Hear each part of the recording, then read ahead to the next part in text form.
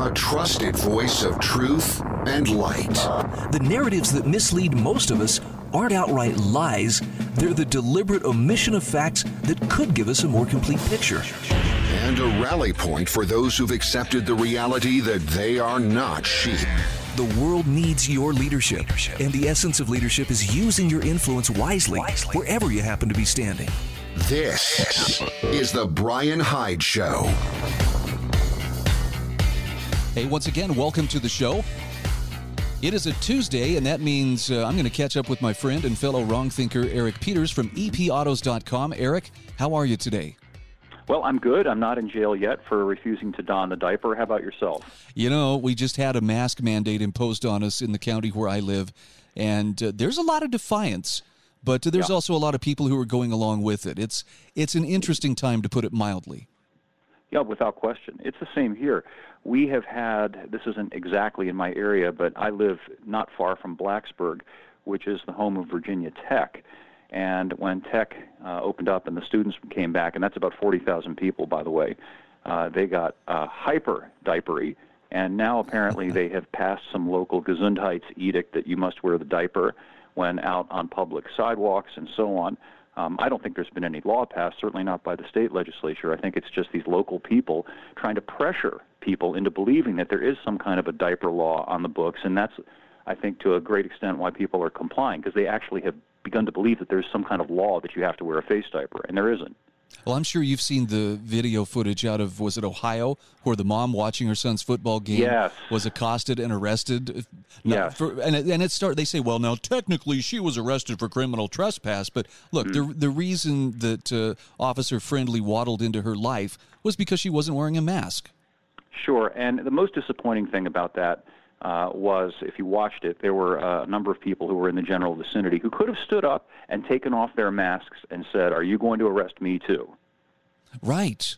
That would have been a nice, not violent way to put the onus on the armed government worker, whether to continue to behaving like a thug or not. Yeah, I'm hoping that that woman is about to become much wealthier. Unfortunately, it's going to be on the taxpayers' backs, but what a debacle. And the fact that people just sat and watched. Well, there's nothing we can do. That's the saddest. I guess that's the saddest commentary of all. Well, sure, it's this passivity, and we've seen it for 20 years now. I used to grind my teeth when I would have to fly for work and stand in line for the TSA grope, and I always went for the grope because I wasn't going to go through that machine. And I would watch parents with young children, and the young children being groped. I would watch elderly people being made to, get out of their wheelchair and submit to this degradation, and nobody said or did anything. And that's part of the reason why this stuff is happening. Yeah, pretty shameful stuff. Now, there is some good news. So I don't want anybody to think, well, you guys are just getting together and commiserating on all the bad things.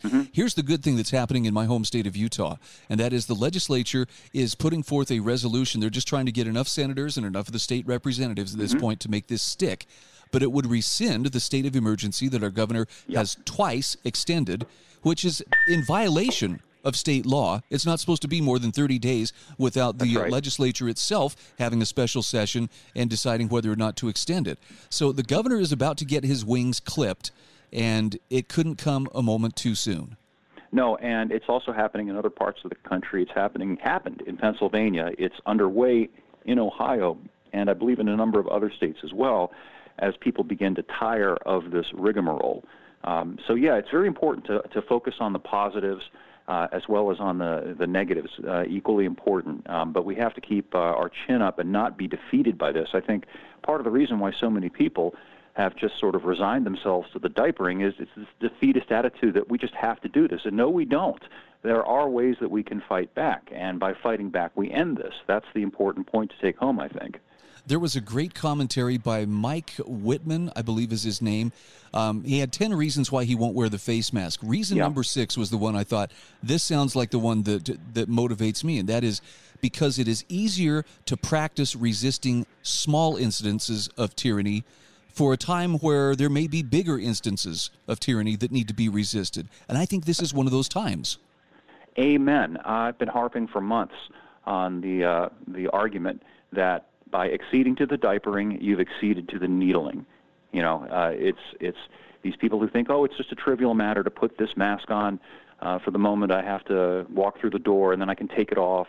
It's not trivial. It is very important to take a stand on this, because if you put the thing on, you have lent credence to this idea that there really is this lethal pandemic going around that can kill anybody, and that we're all potentially sick. And implicit in that is that the only way to solve that problem is for everybody to line up for their Bill Gates vaccine, which, by the way, I read the other day that the FDA threshold now for this thing is 50% effectiveness. How do you like that? Well, that's hardly an ironclad guarantee now, is it? No, and of course, that means that 50% on the other side could be horrible side effects in addition to no good effect at all.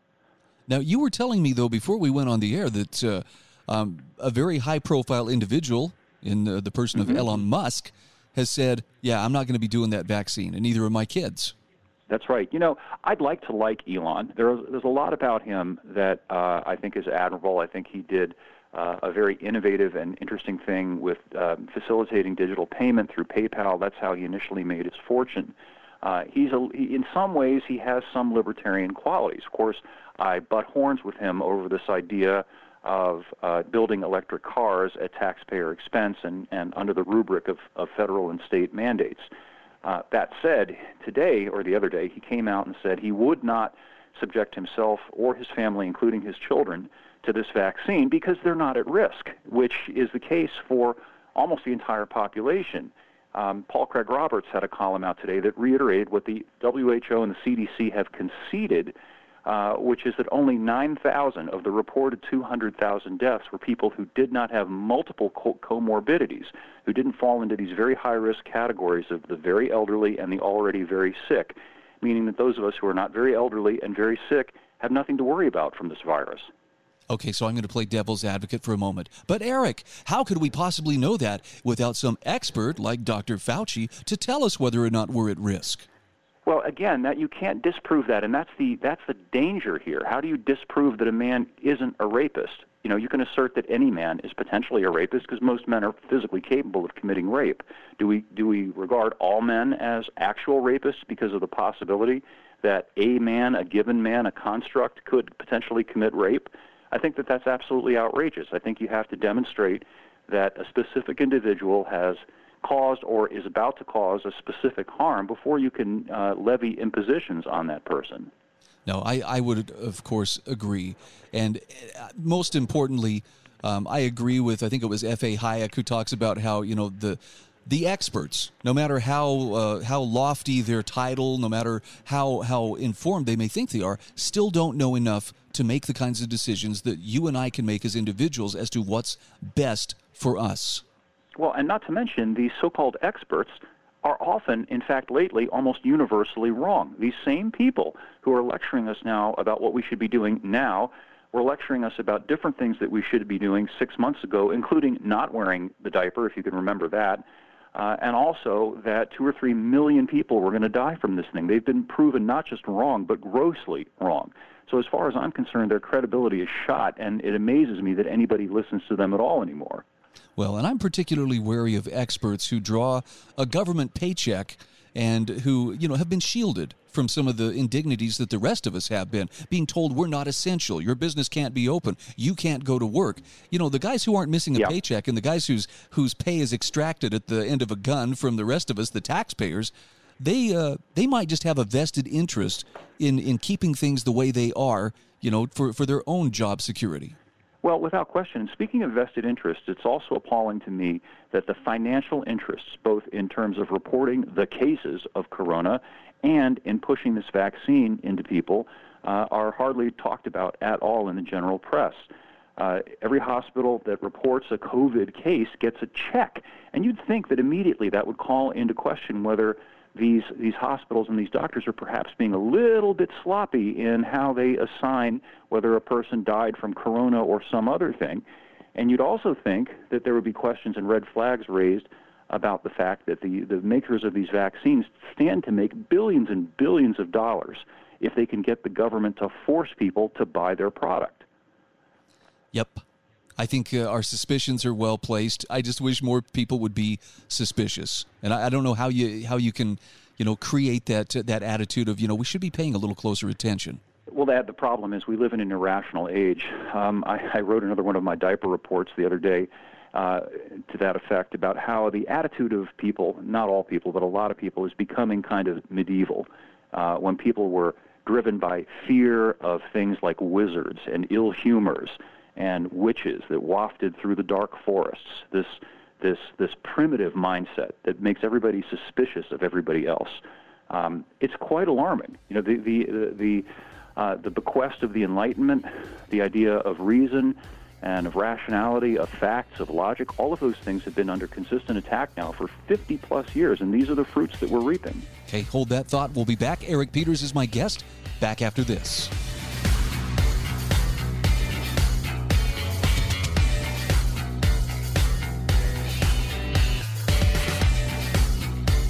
This is the Bryan Hyde Show.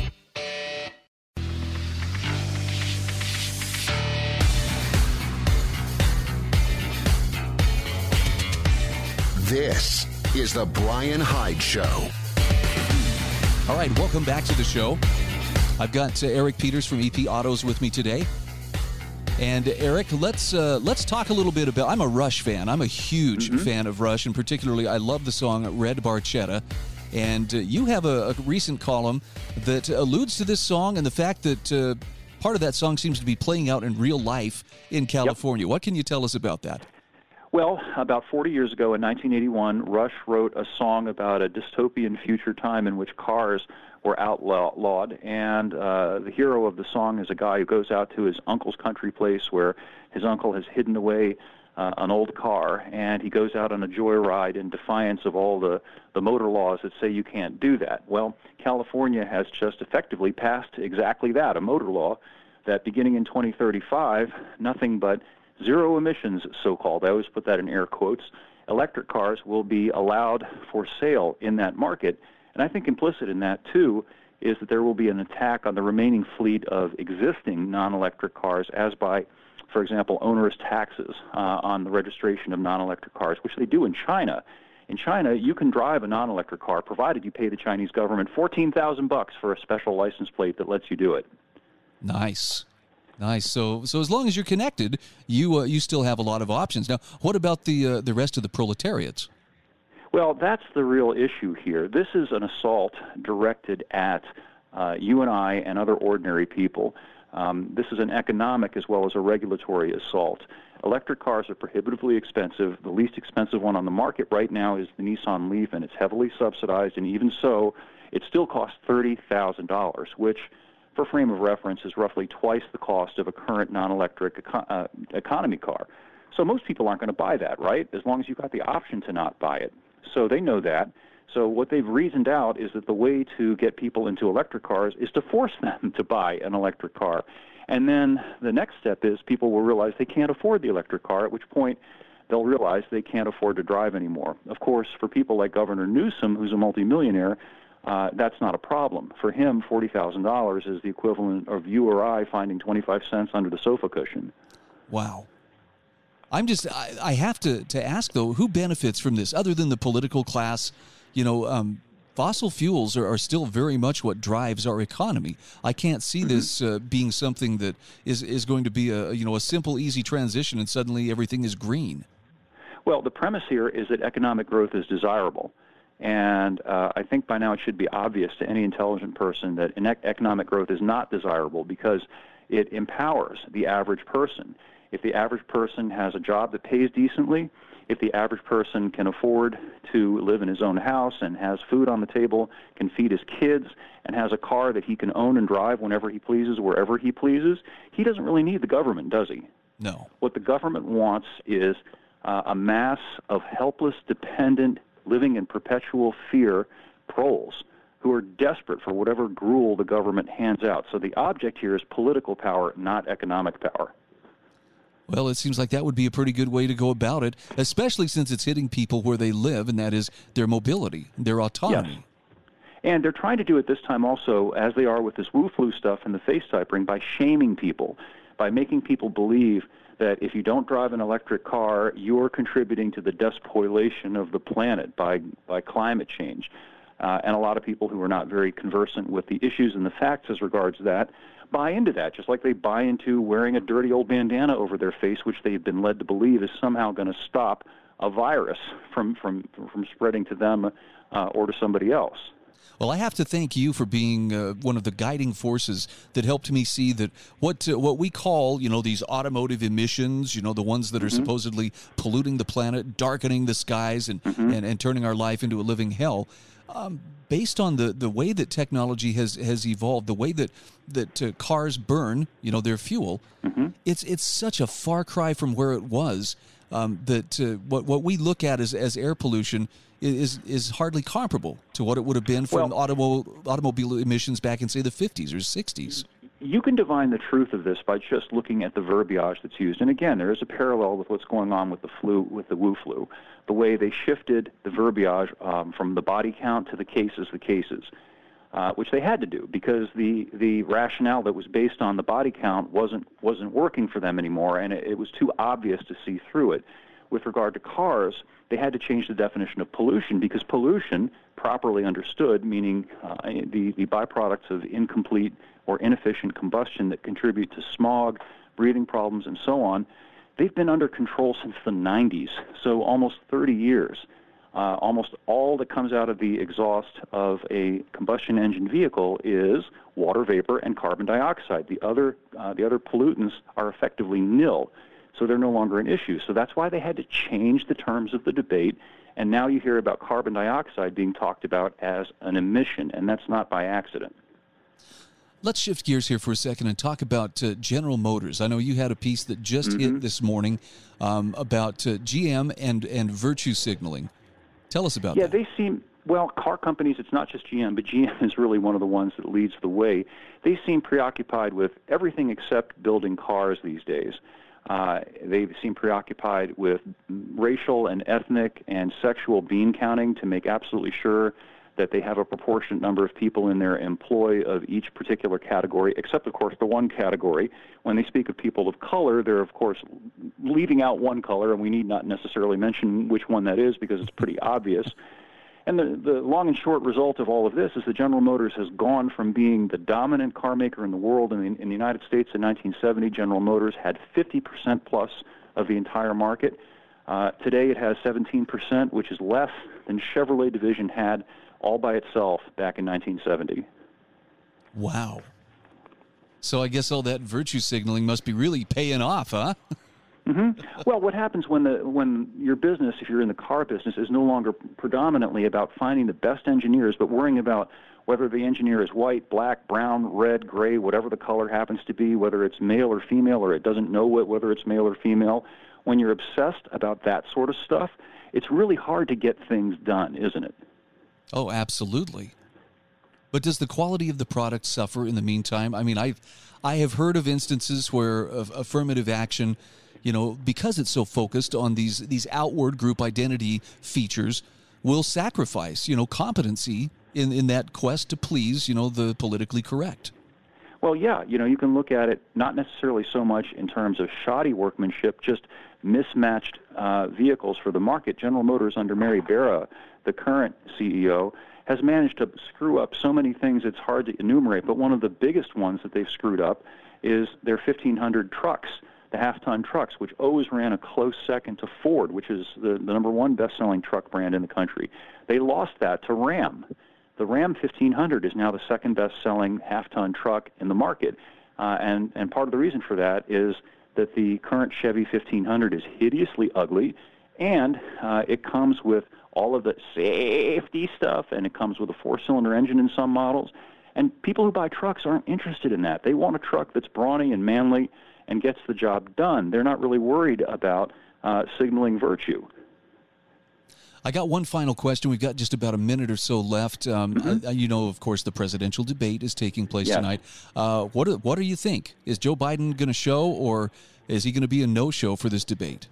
Well, I think he has to show. If the hair plug man does not show up to debate the orange man, I think that would be absolutely catastrophic. The question is how he will perform and how the orange man will perform. I think the orange man is the odds-on favorite going in. Whether you like him or hate him, he is very effective in that milieu.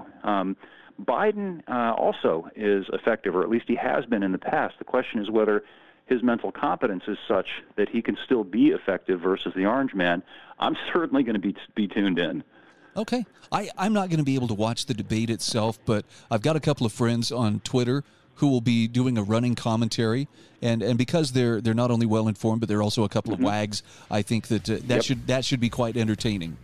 Eric, thanks for joining me today. We'll get to do the postscript next week. You bet, Brian. We'll follow up. Eric Peters from EPAutos.com. We'll look forward to talking next Tuesday. Thank you, Brian.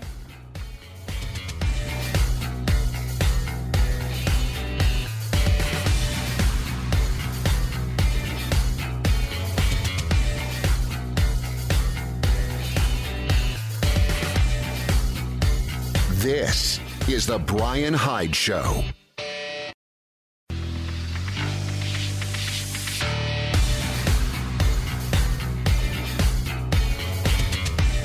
This is the Bryan Hyde Show. All right, welcome back to the show. So I'm still trying to figure out, I mean, look, there was talk years ago, why won't Donald Trump, then he wasn't president, release his tax returns? Because I'm sure they were looking for some kind of ties to Russia, I'm guessing, right? Because remember, wasn't he supposed to be a Russian puppet? And this would prove once and for all, like the last 4 years of investigations were supposed to prove, that Trump was really just, a Russian operative. So apparently the New York Times gets its hands on Trump's tax returns for 2016, 2017, and they find he only paid about $750 in taxes. And they're not happy about that. They're like, well, can you believe he only paid $750 in some, in these specific years? Maybe I should be bothered by that, but at the risk of sounding unpatriotic, I don't think anybody should pay one single dime more than they absolutely have to. And for those who are like, yeah, but he used loopholes in the tax laws. Why do you think those loopholes are there? Congress put those there for a reason. Now, it may be because they want their wealthy cronies to be able to have, an out when it comes to taxes. But the bottom line is, the loopholes are there, and frankly, I have a hard time being upset that someone didn't get fleeced as hard as certain busybodies think that they should be fleeced. So if you told me, you only paid a certain amount of taxes and it was, a very low number relative to your income, my response would be good for you. Good. You didn't have to hand over more of your hard-earned money to society's enemy, which, by the way, is a great title of a piece by Kent McManigal. Trump's $750 payment to society's enemy. He says, am I bothered that Trump only paid $750 in taxes in some specific years?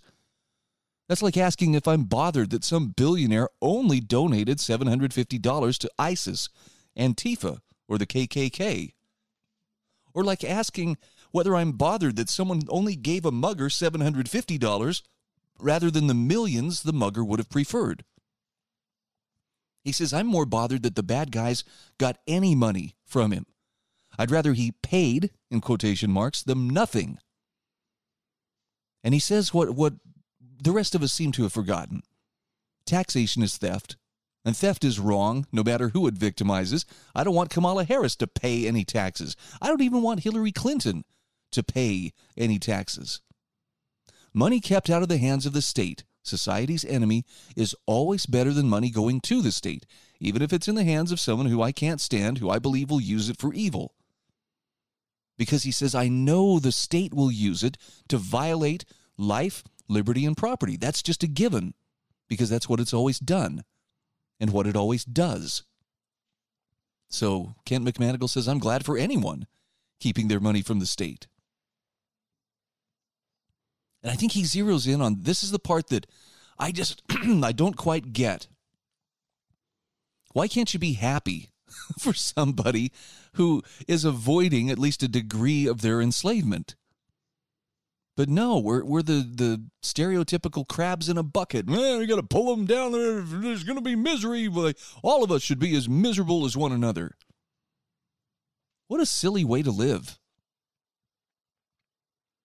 By the way, I won't be watching the presidential debate tonight. I am quite interested, mainly because, if I were a betting person, I'd have some money riding that Joe Biden would be a no-show.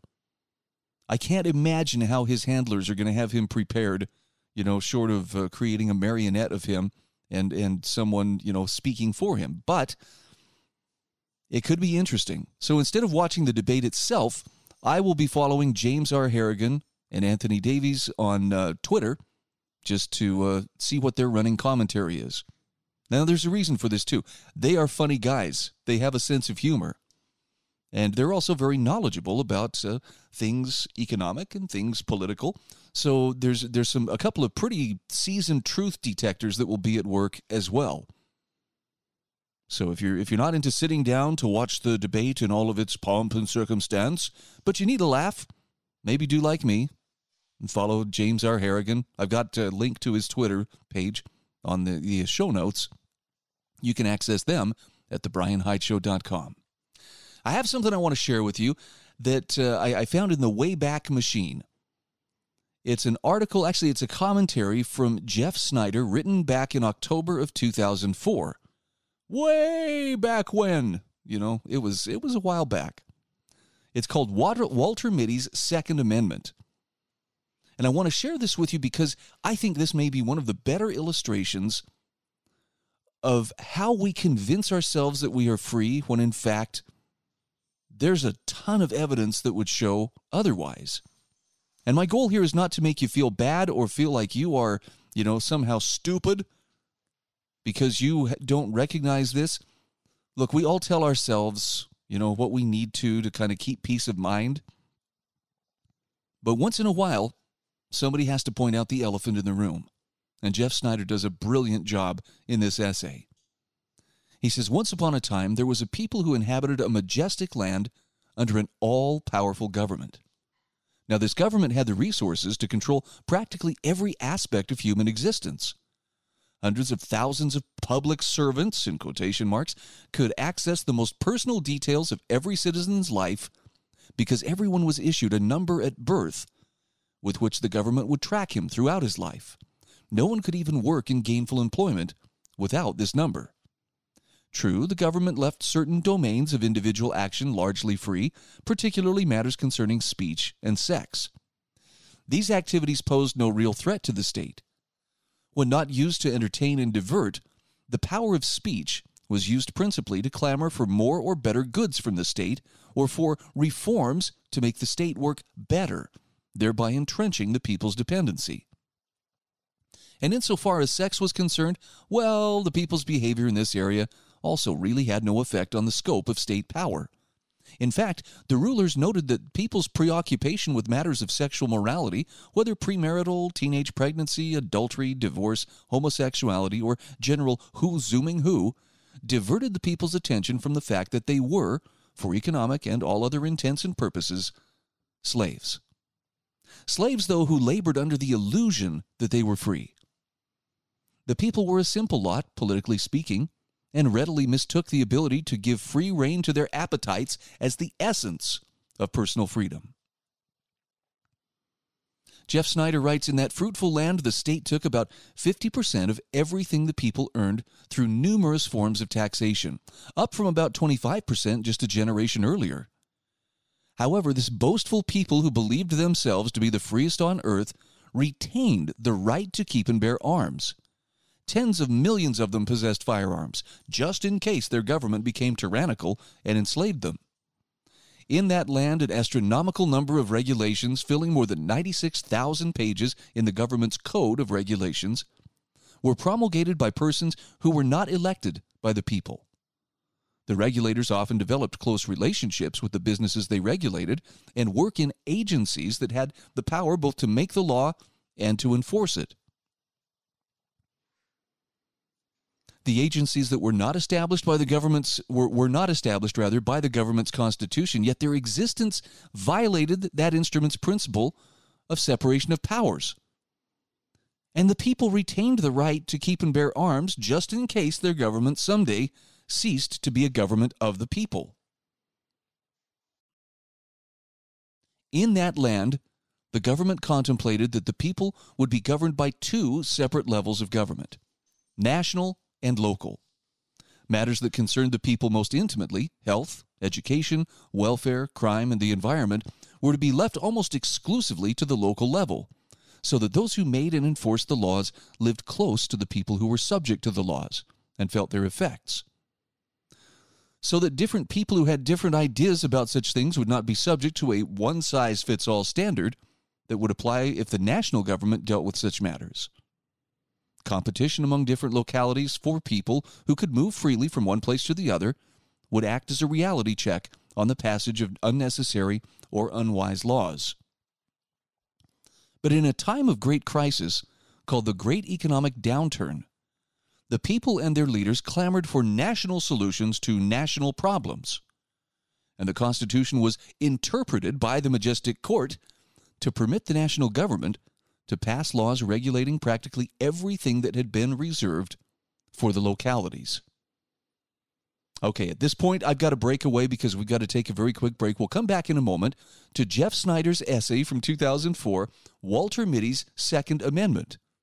This thing may have been written nearly 16 years ago, but man, does he zero in on some things that I think most of us would rather not acknowledge, especially to the degree that we're being shown we're not as free as we like to believe we are.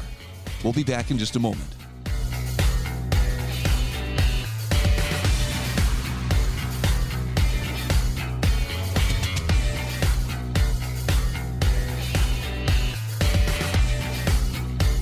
This is the Bryan Hyde Show.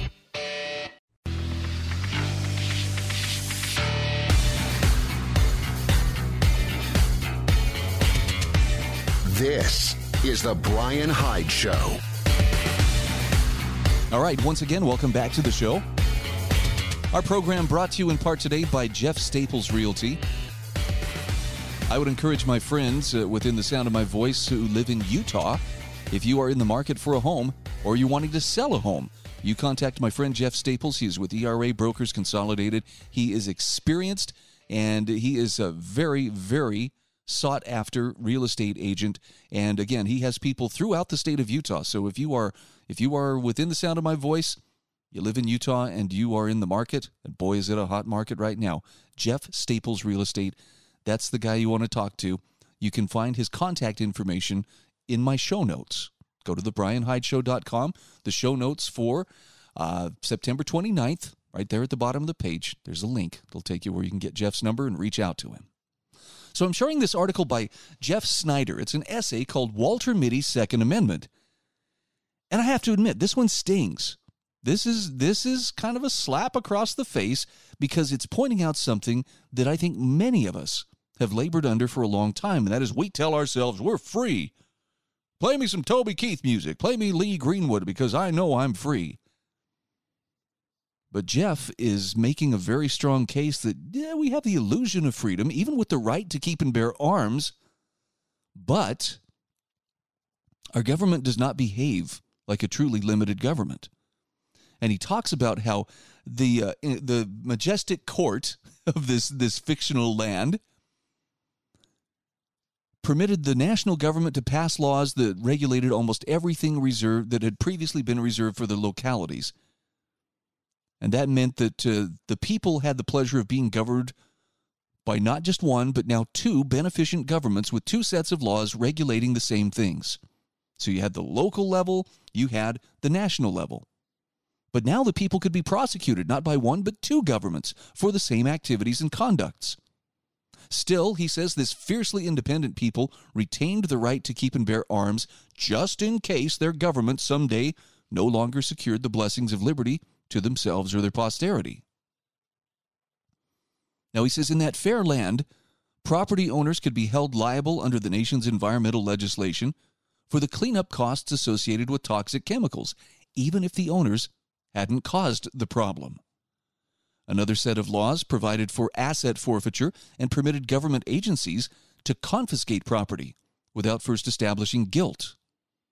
Yet the people retained the right to keep and bear arms just in case their government denied them due process by holding them liable for things that were not their fault. The Majestic Court had long ago determined that due process did not prevent government from imposing liability on people who were not at fault. Due process, it turned out, meant little more than that a law had been passed in accordance with established procedures. You know, it was actually voted on, passed by a majority, and signed by the president. If it met those standards, it didn't matter much what the law actually did. Oh well, he says, the people had little real cause to worry. After all, those laws hardly ever affected anyone they knew. Certainly not the people who mattered most of all, the country's favorite celebrities and sports teams, who so occupied the people's attention. And how bad could it be if it had not yet been the subject of a movie of the week, telling them what to think and how to feel about it? In that wide open land, the police often established roadblocks to check that the people's papers were in order. The police, armed agents of the rulers, used these occasions to ask the occupants whether they were carrying weapons or drugs.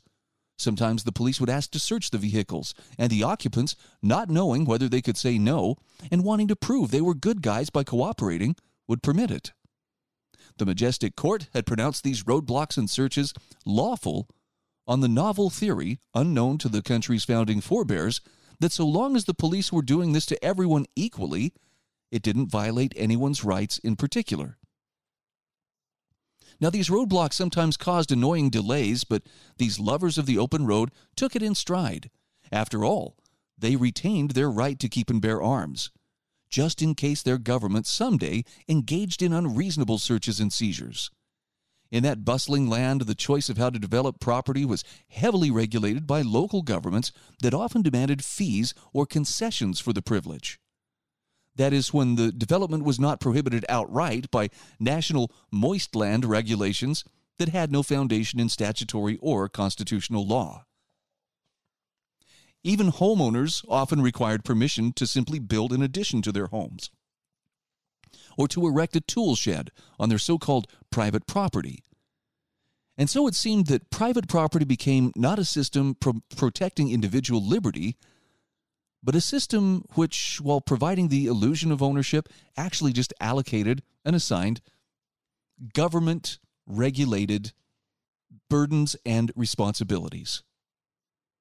Still, this mighty productive people believed themselves to live in the most capitalistic society on earth, a society dedicated to the protection of private property. And so they retained the right to keep and bear arms just in case their government ever sought to deprive them of their property without just compensation. Besides, the people had little cause for alarm. Far from worrying about the government control of their property, the more immediate problem was what to buy next. The people were a simple lot, politically speaking, and readily mistook the ability to acquire an endless assortment of consumer goods as the essence of personal freedom. The enlightened rulers of this great land did not seek to deprive the people of their right to bear arms. Unlike tyrants of the past, they had learned that it was not necessary to disarm the masses. The people proved time and time again that they were willing accomplices to the ever-expanding authority of the government, enslaved by their own desire for safety, security, and welfare. The people could have their guns. What did the rulers care? They already possessed the complete obedience they required. In fact, in their more Machiavellian moments, the rulers could be heard to admit that permitting the people the right to keep and bear arms was a marvelous tool of social control, for it provided the people with the illusion of freedom. The people, among the most highly regulated on earth, told themselves that they were free because they retained the means of revolt just in case things got really bad. No one, however, seemed to have too clear an idea of what really bad really meant. The people accepted the fact that their government no longer even remotely resembled the plan set forth in their original constitution, and the people's values no longer remotely resembled those of their founding fathers. The people, in their naivete, really believed that the means of revolt were to be found in a piece of inanimate metal. Really, it was laughable and pathetic. No, the rulers knew that the people could safely be trusted with arms. The government educated their children, provided for their retirement in old age, bequeathed assistance if they lost their jobs, mandated they receive health care, and even doled out food and shelter if they were poor. The government was the very air the people breathed from childhood to the grave. Few could imagine, let alone desire, any other kind of world. To the extent that the people paid any attention to their system of government, the great mass spent their days simply clamoring for more or better programs, more rational regulations, in short, more of the same. The only thing that really upset them was waste, fraud, or abuse of the existing programs. Such shenanigans brought forth vehement protests demanding that government provide their services more efficiently, damn it! The nation's stirring national anthem, adopted long ago by men who fought for their liberty, ended by posing a question. In hopes of keeping the spirit of liberty alive, did the flag still fly, it asked, over the land of the free? Unfortunately, few considered that the answer to that question might really be no, for they had long since lost an understanding of what freedom really is. No, in this land, freedom had become something dark, frightening, and dangerous. The people lived in mortal terror that somewhere, sometime, some individual might make a decision or embark upon a course of action that was not first approved by some government official. Security was far more preferable. How could anyone be truly free if he were not first safe and protected? Now, Jeff Snyder says, now we must say goodbye to this fair country whose government toiled tirelessly to create the safety, fairness, and luxury that all demanded, and that everyone knew could be created by passing just the right laws. Through it all, the people vigorously safeguarded their tradition of firearms ownership. But he says they never knew and never learned that preserving a tradition and a way of life is not the same as preserving liberty. And they never knew and never learned that it's not about guns. Okay, I'll have this in the show notes. This is again from Jeff Snyder, Walter Mitty's Second Amendment. Does it sting you the way that it stung me? I mean, that's a pretty good smack across the face of reality. But I think everything he wrote there has a ring of truth to it. Okay, check out the show notes. Subscribe to the podcast if you so choose. Consider becoming a regular donor. $5 a month, $10 a month. Every bit of it helps and is deeply and dearly appreciated. And thanks again for being one of my fellow wrong thinkers.